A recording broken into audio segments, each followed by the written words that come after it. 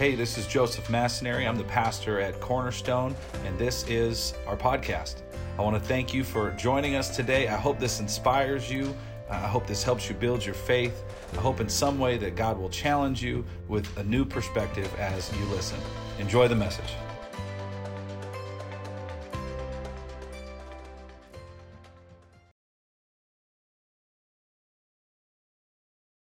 Well, do you have a Bible? Would you open it up? Joshua chapter 6. And as we get into the Word, we always want to welcome those that are here, those that are online with us. It seems like we get a bigger crowd online at the 9 a.m. I wonder why. It's those folks that love to sleep and stay home, right? But we want to welcome you as well. But however you were with us, if you were with us last week, we left off with the Israelites, and we left off with that mission that they were assigned to invade the city of Jericho. And we're going to pick up right into that story with our Hebrews chapter 11 Hall of Faith members. But the Bible tells us a little bit about this city called Jericho. No, I'm not talking about the wrestler Chris Jericho. Any WWE fans in the house? Only me. Only me. I know somebody knows Chris Jericho. There we go. There's one over there. But the walls of Jericho were so large, they were so tall, they were so thick. The Bible tells us it was in an impenetrable city that the Israelites come and they march to, and they are on a victory tour. They have what's called momentum.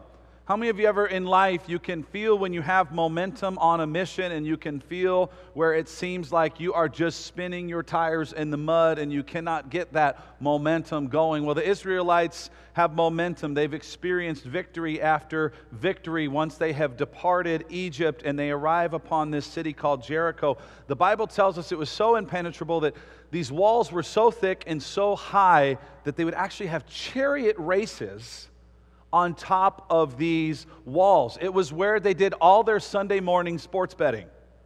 No, I'm teasing. Like, you got rough crowd. NFL, it's coming up. No, we would never do that, right? Nobody here loves the NFL, right? It's where they would do life. They would have competition. They would have sport. They would do things around this city. But the reality was the Israelites came upon this obstacle in the city of Jericho. It was closed up tight. We're going to pick it up. If you have a Bible, Joshua chapter 6. Joshua chapter 6. And we're going to start in verse 1.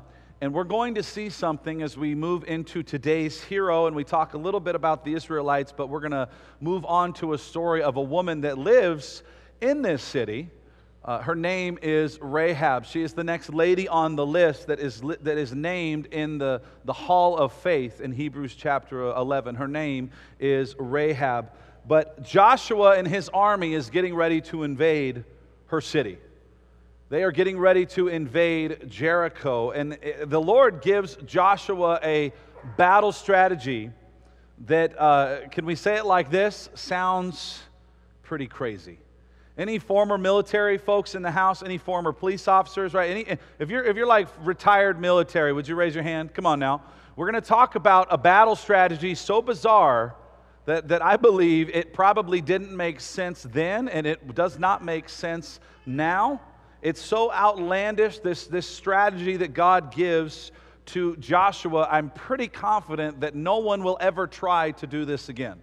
Right? Are you ready to read about it? Let's read about it here. Joshua chapter 6, verse 1. Now the gates of Jericho were tightly shut because the people were afraid of the Israelites. No one was allowed to go in or out. But the Lord said to Joshua, here it is, I have given you Jericho. I've given it to you. I've given you its king and all its strong warriors. Here's what you need to do. Here's the mission. Here's the assignment. You and your fighting men march around the town once a day for 6 days. 7 priests will walk ahead of the ark, each carrying a ram's horn. On the 7th day, you are to march around the town 7 times. With the priests blowing the horns. Verse 5. Are you still with me, church? This is a crazy assignment. When you hear the priests give the long blast of the ram's horns, that's the signal to have all the people shout as loud as they can. And here is the battle strategy revealed. When you shout as loud as you can, then the walls of the town will collapse and the people can charge straight into the town. So let's break this down for a moment. Let's track. Let's put ourselves in this culture. Let's think about what this looked like, what it sounded like, what it smelled like in that desert, right?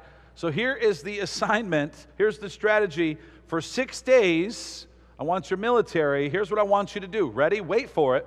I don't want you to go look to see where some weak points are. I don't want you to try to sneak in. Here's what I want you to do. I want you to just walk. That's the strategy. I want you to walk. I want you to just walk around the walls. That's it. For 6 days, I want you to walk around one time. Then, here goes. This strategy gets really, really complicated. Are you ready for it? On the 7th day, march around the city 7 times. So make sure you wear your good Under Armour walking shoes, right? Make sure you wear your track shoes. Because on the 7th day, you're going to walk around the building, the city 7 times. And here we go. After you do that, after you walk, here you go. You ready for it? Here's what God says. Here's your battle strategy. Here's your roadmap to victory. I want you to yell. That's it. I want you to blow the ram's horn. I want you to shout some praise. I want you to yell. And as we've seen, this reoccurring theme, a lot of these themes come up with these Hebrews chapter 11 heroes, is that, man, God places people in situations that are sometimes bizarre, sometimes a little bit strange. Sometimes these situations, these asks, these requests, these battle plans that God delivers, sometimes they don't even seem to make sense. And it's odd to us, but the Bible makes it very clear, right, that it's not odd to God at all. It says God's ways are what? Not our ways. God's thoughts are what? Not our thoughts. His ways and His thoughts are high above anything we can imagine or comprehend, is what Scripture says, right? So what seems odd to us, it's because we don't see the whole picture of what God's plan is, of how He decides to move, right? The creator of the universe is not limited. He's not limited in what He can do. He's not limited in what He can create. He's not limited in what He can cause, right? Our understanding is very clear. Our understanding of Him is very limited.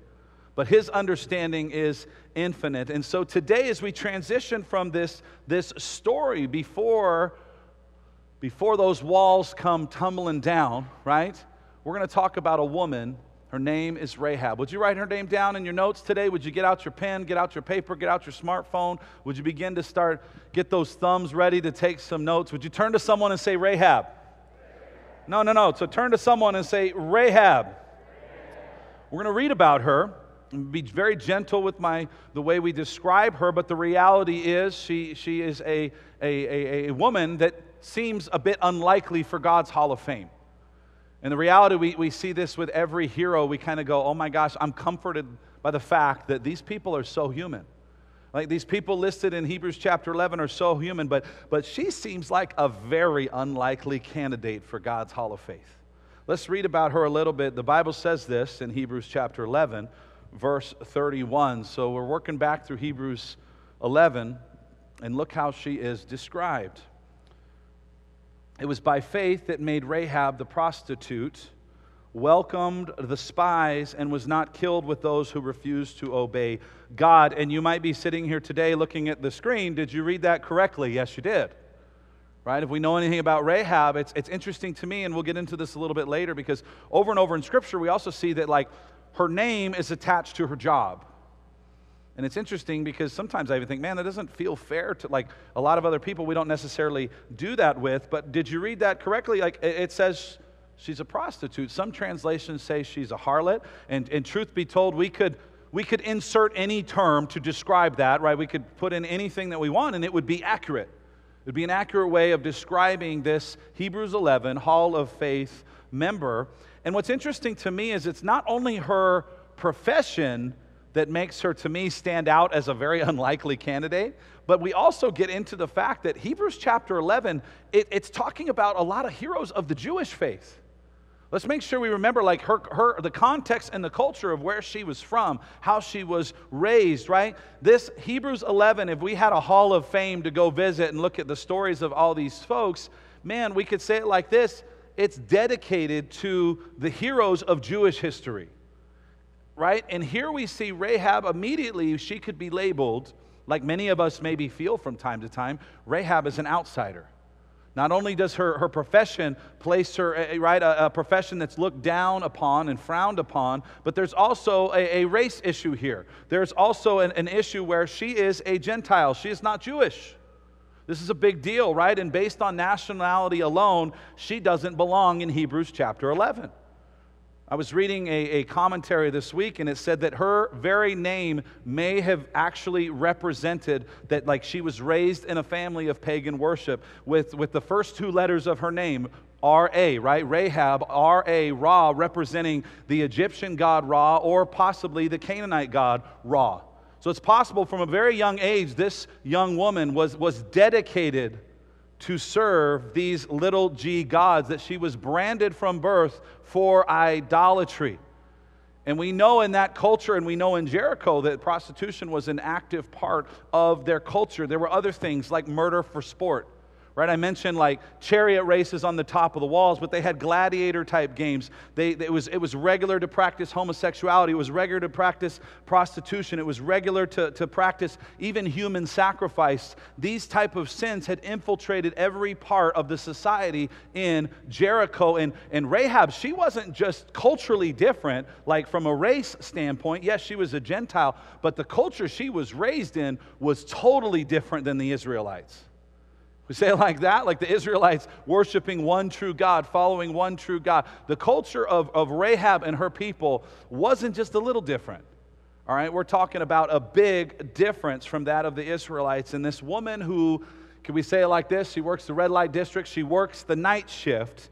She has an amazing story. Can we get into it? All right, you sure? Can we get into it? All right, jump back with me to Joshua chapter 2. Joshua chapter 2, and let's get it. Let's get into her story. Let's go to it. Then Joshua secretly sent out 2 spies from the Israelite camp. He instructed them, scout out the land on the other side of the Jordan River, especially around Jericho. So the 2 men set out and came to the house of a prostitute named Rahab, and they stayed there that night. Now, Scripture tells us, and history tells us, and you can look at some commentaries, will tell us that her house was actually built into the walls itself. Her house was built into the wall, and the Bible says it was built into the wall near the entrance of the gate.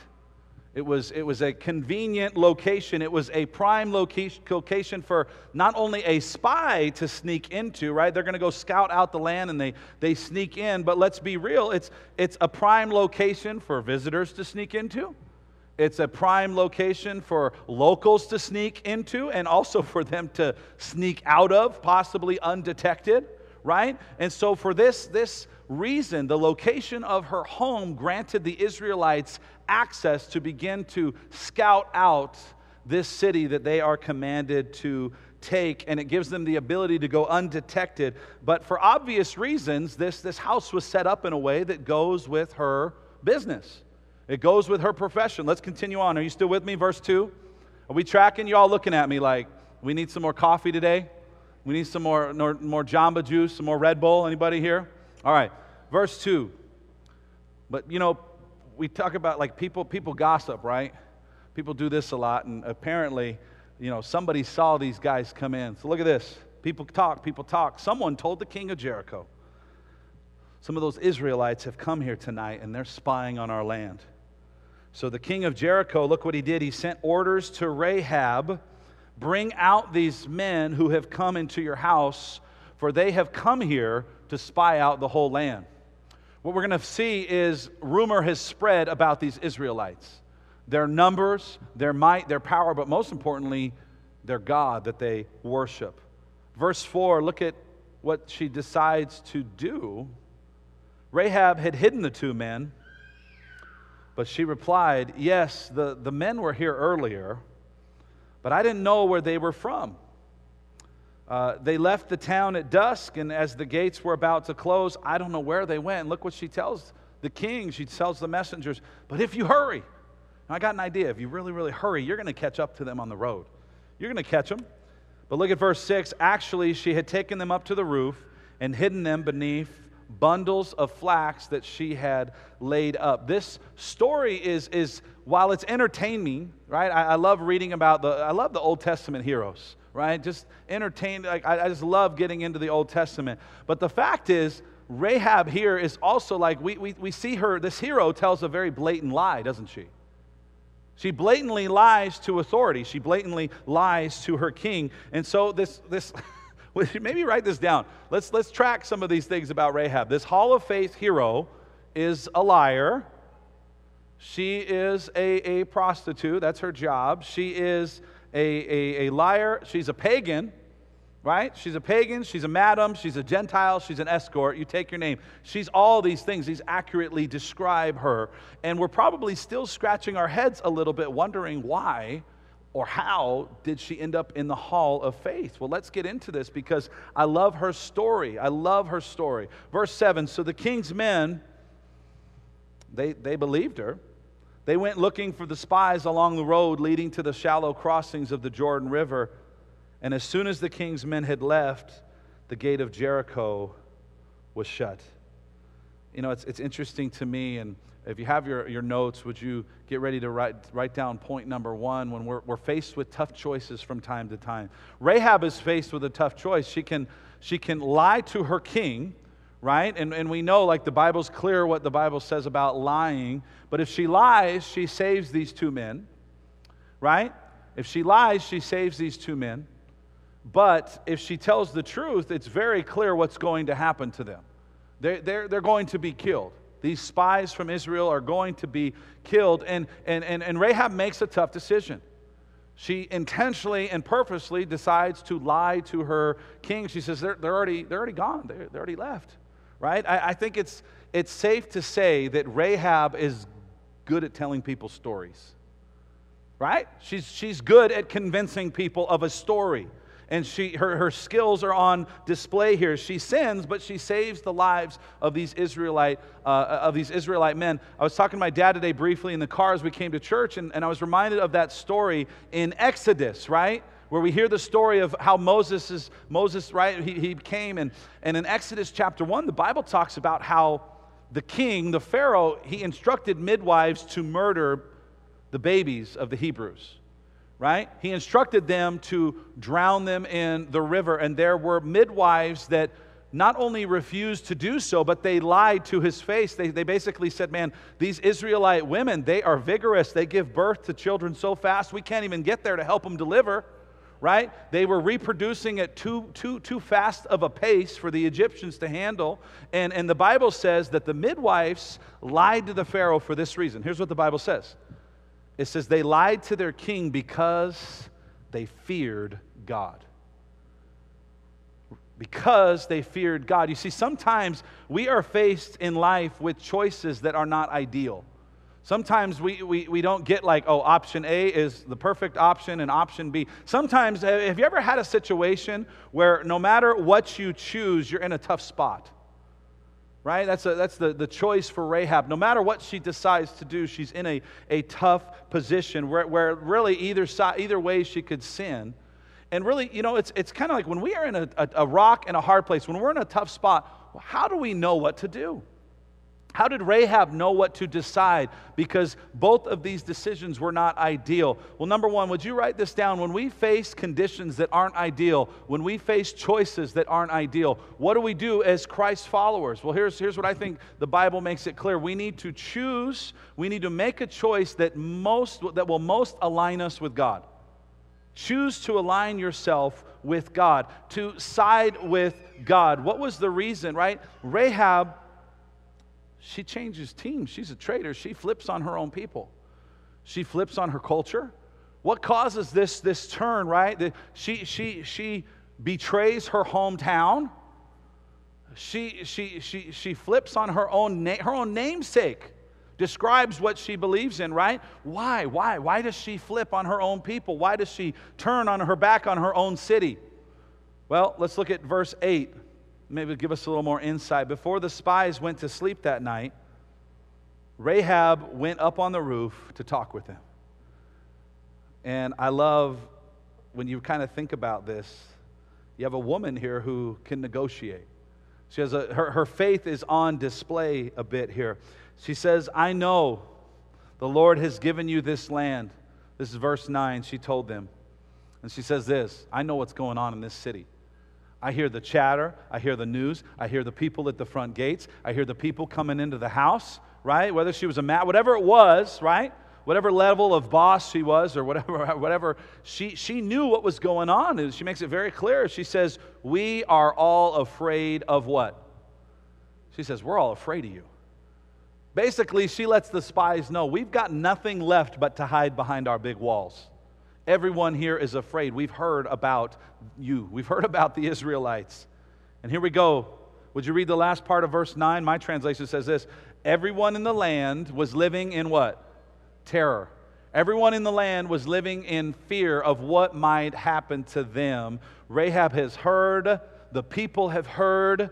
They've heard of this God who works wonders, this God who parts seas, this God who brings plagues to Egypt. They've heard the news. They've had travelers come in and out. And this Rahab, right, she's positioned to hear a lot of rumors. She's positioned in life to know what's going on. Maybe she entertained politicians and rulers and people of importance, right? She heard the chatter at the gates, and she says, man, I've heard that this God you serve is the real deal. I've heard about you Israelites, and this God, he is the real deal. Would you look at verse 10? Can we keep going through Scripture here today? You still with me? Come on, you with me?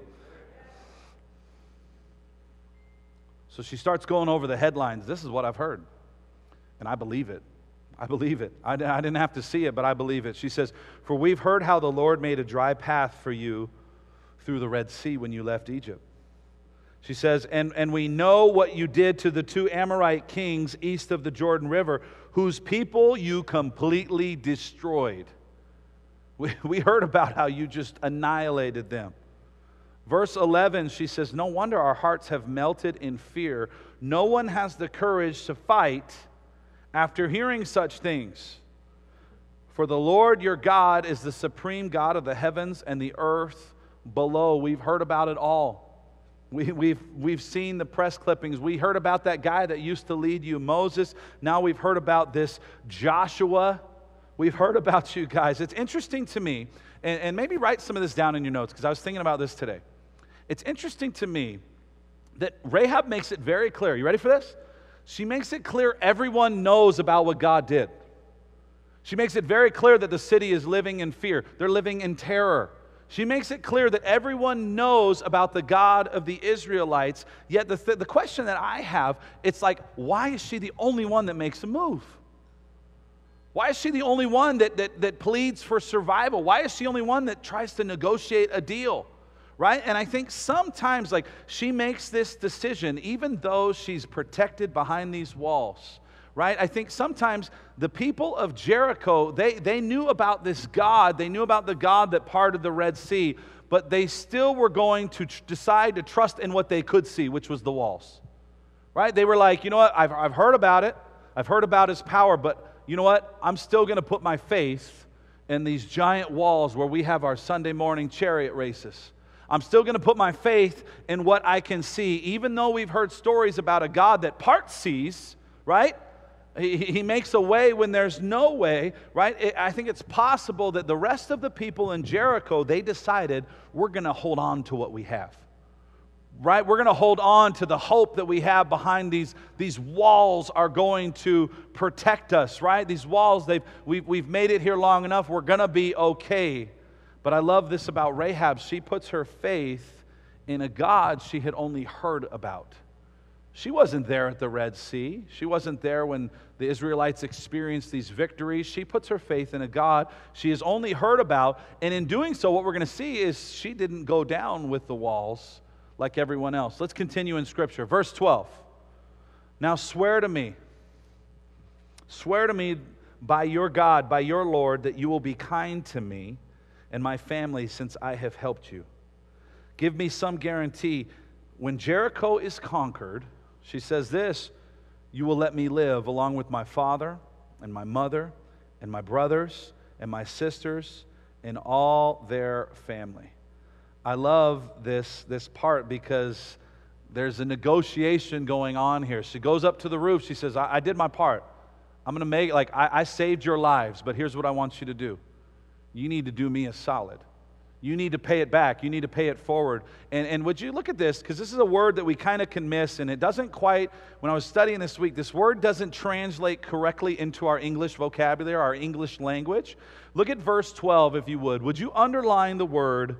She says, be kind to me and my family. Would you underline the word kind? Maybe your Bible says kindness. Would you underline that word? Would you circle that word in this scripture? Because in our English language, we can kind of just chalk it up and we're like, okay, be kind to me. And that means like, just let us survive. Take us as prisoners, do whatever. But no. This is a big ask.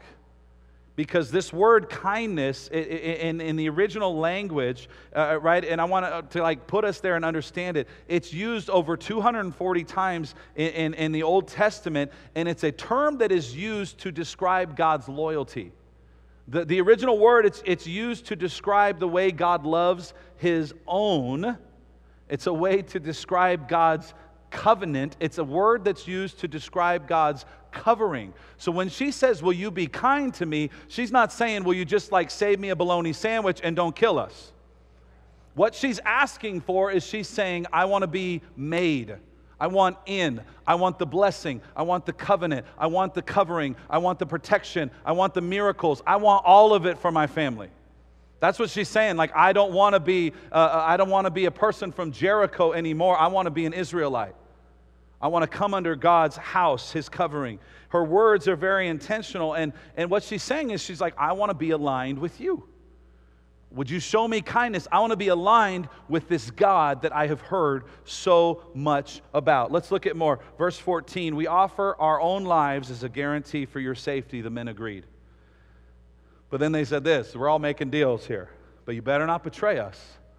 They say this, you better not, we will keep our promise and be kind to you when the Lord gives us the land. I would say years and years of practice, Rahab has learned the art of negotiation. We'll just leave it at that. She has a doctorate in survival skills. In that culture, come on, this woman, she was probably faced with things we cannot even fathom. That our wives or our daughters would be faced with choices in the way that she was probably raised, in the culture she was raised in. And so she has a doctorate in street smarts. I would say it like that. She's clever. And we know this about Rahab, to be positioned where she's at. She's a survivor. She's good at what she does. She knows how to last in the story she's in the culture she's in. She knows how to play the cards she is dealt. But you know what I love about Rahab, much like all of our Hebrews chapter 11 heroes of the faith, is that she makes the first move. Do you notice that? The spies don't offer her covering. They just say, hey, save us, right? Rahab makes a move in faith, and it's a reoccurring theme in all of these heroes that we are talking about, is that they act first. They take a step towards God first, right? The Bible makes it very clear. Without faith, without moving, right? It's impossible without faith to what? To please our God. Rahab's home, she was built into the side of Jericho. But here we go, when we know from Scripture, when those walls came down, when that city fell, her section survived, her family survived, her kids survived, her nephews survived. Number 2, would you write this down? I love this because we don't just hear this story. I know we've read a lot of Scripture. We're going to read a little bit more, if that's all right. Rahab, there's a bit more to her story than just this. Helping the spies sneak out and throwing the linen over the signal, all the different things that go into this amazing story. But number 2, would you write this down? Only God's covering can transform our past. Right? Do we believe that today? Do we believe that's still true today? Let me repeat that. Only God's covering can transform our past. And I love about Rahab, this is not the end of her story. She's mentioned elsewhere in Scripture a few times. Like, she not only escaped death, she not only saved her family, but she goes on to marry a man in Israel. She goes on to marry a man of influence.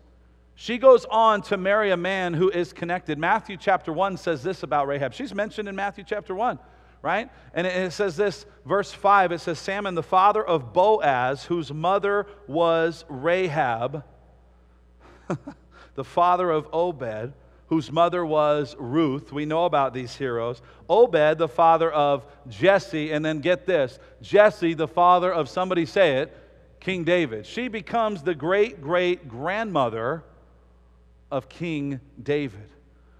She becomes known as part, Matthew lists her, she's part of the lineage of the king. And not just King David, but then she's part of the lineage of Jesus Christ, of the king. James chapter 2 says it like this, and we're going to get ready to close in just a minute. So I don't know, if Tanner, are you here? Could you come jump on the keys? But James chapter 2, our final scripture today, and this one kind of is a head scratcher for me, because as I was thinking this week, it's so interesting that Scripture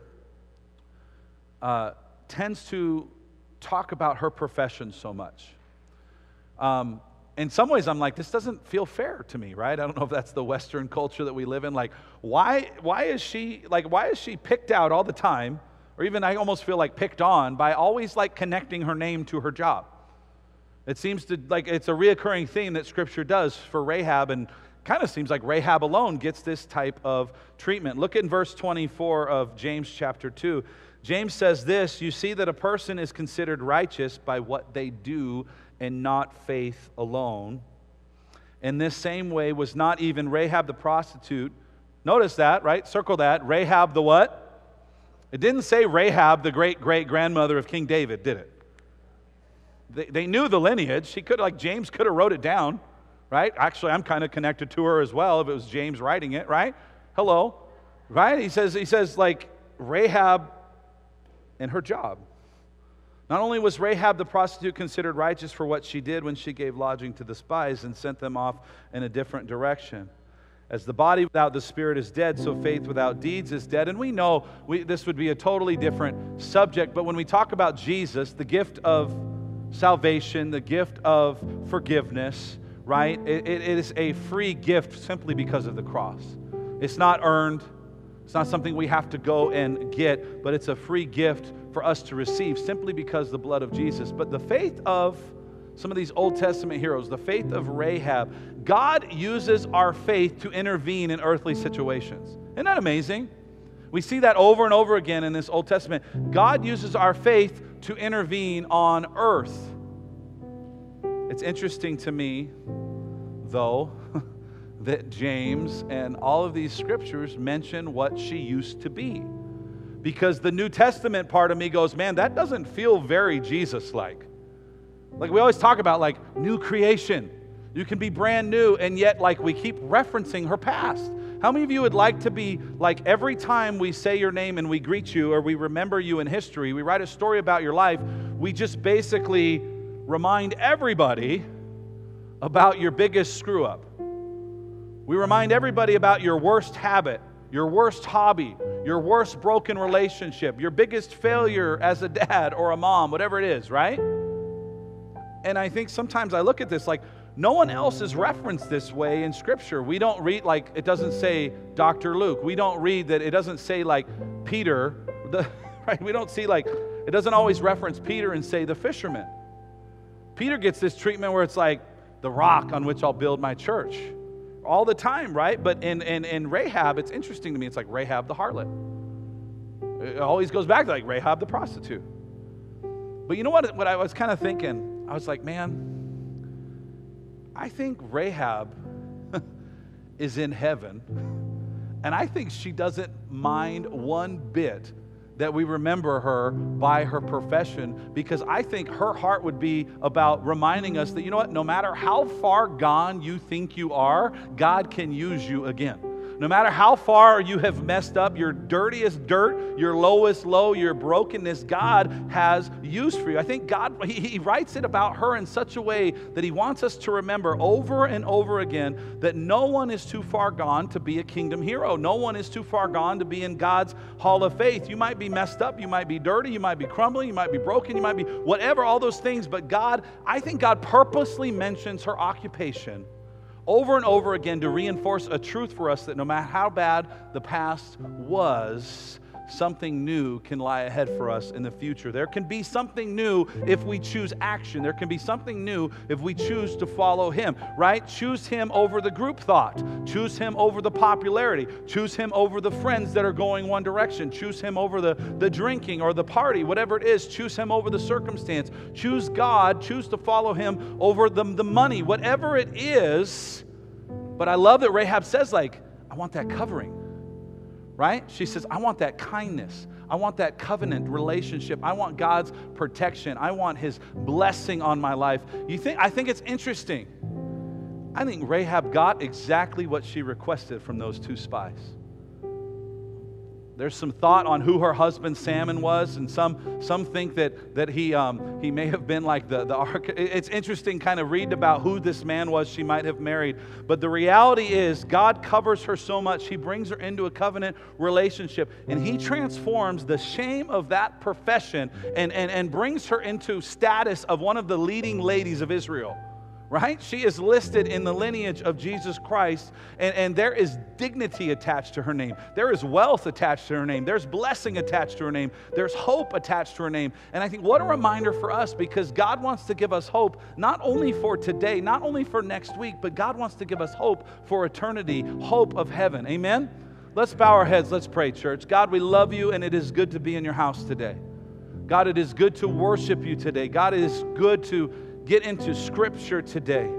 Heavenly Father, we thank You for the ability to gather and to continue gathering in this time. God, thank You for the story of Rahab, because for me, God, it's encouraging to hear the story of a woman who sided with God. When she was faced with choices, she chose You.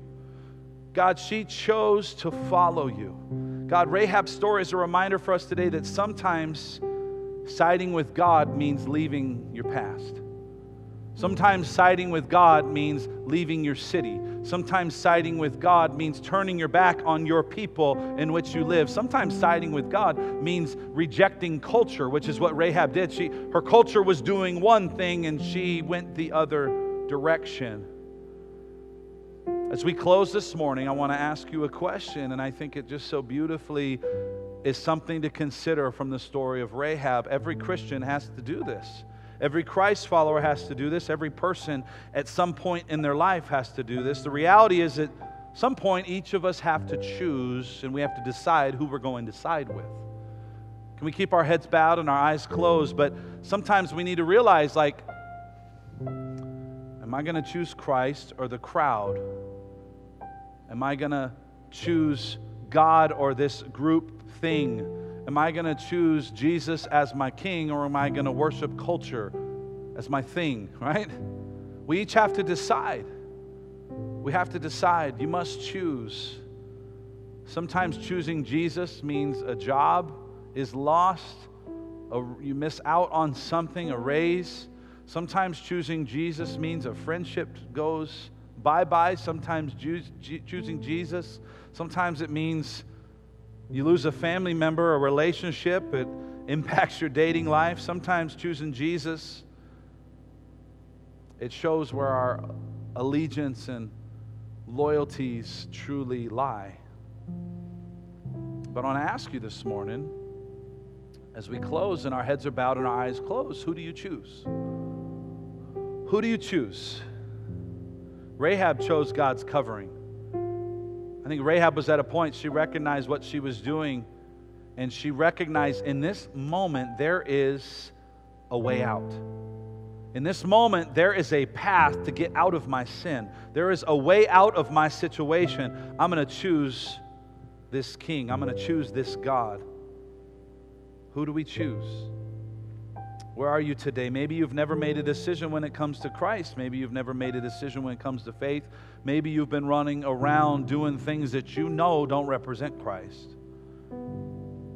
But Rahab is a beautiful reminder that each person is valuable. Each person might be a little messed up. Each person might be a little bit dirty. But each person is made in the image of a God. Each person is made in the image of a king. It doesn't matter what the past has been, because when you become a Christian, when you become a Christ follower, you become a new person on the inside. The Bible says that we do not have to be the same anymore. And Rahab was not going to be what she once was. She was not going to practice what she once did. She was not going to be the same anymore. And I just want to ask you, what do you choose? Do you want to choose to do something new? Do you want to choose a new life? If that's you this morning, I just want to ask you to lift your eyes or maybe lift your hands. And I was so excited last week where we can just celebrate. And we had about 7 salvations in the 9 a.m. service and 9 at the 11. God, we want to see life change. God, we want to see your kingdom grow. God, we want to see our community grow in you. God, we want to see our church grow. But God, church growth is, church, I'd say like this as we pray, and I want to challenge people, but really, church growth is pretty simple. It's a group of people getting excited about people making decisions for Christ. It comes down to that. Getting excited about life change, people changing, people getting excited about Jesus. So if you're here and you want to say, you know what, I need to do something new. I need to start something new. I need that kindness. I need that covering. Would you just lift your hand or would you just lift your eyes? I'm going to ask you if you want to just say, you know what, I've been far from Jesus and I want to get back into relationship with Him. I've been away from Jesus. Maybe you've raised your hand before. Maybe you never have. But I want to ask you to do so. I want to ask you to lift your eyes and lift your hand. I'm going to count to 3, and would you just do that? And would you say, you know what, I choose Jesus today. 1, 2, and 3. Is there anybody here? Would you lift your hand? Would you lift your eyes my way? I'll see you if you live. I see it. I see you, young lady, right there. Let's celebrate that. I see you back there, young man.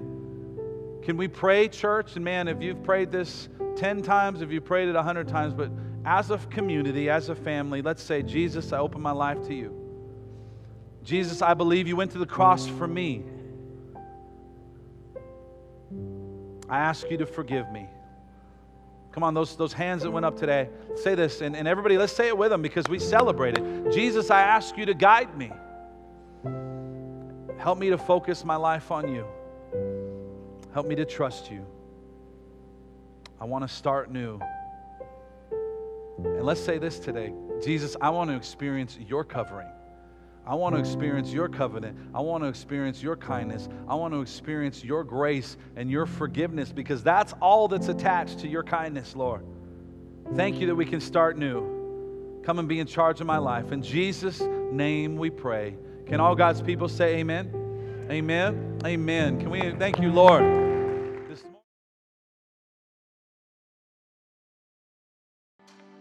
Thank you for joining us today, and a special thanks to those who give to Cornerstone. You know, it's because of you, our ministry, it's possible. You can click the link in the description to give now or visit us at cornerstonelv.com. And if you enjoyed the podcast, you can subscribe, you can share it with friends, share it with family, help us spread God's word. You can also join us live every Sunday. We invite you, 9 a.m. or 11 a.m. We stream service live. Thank you again for listening.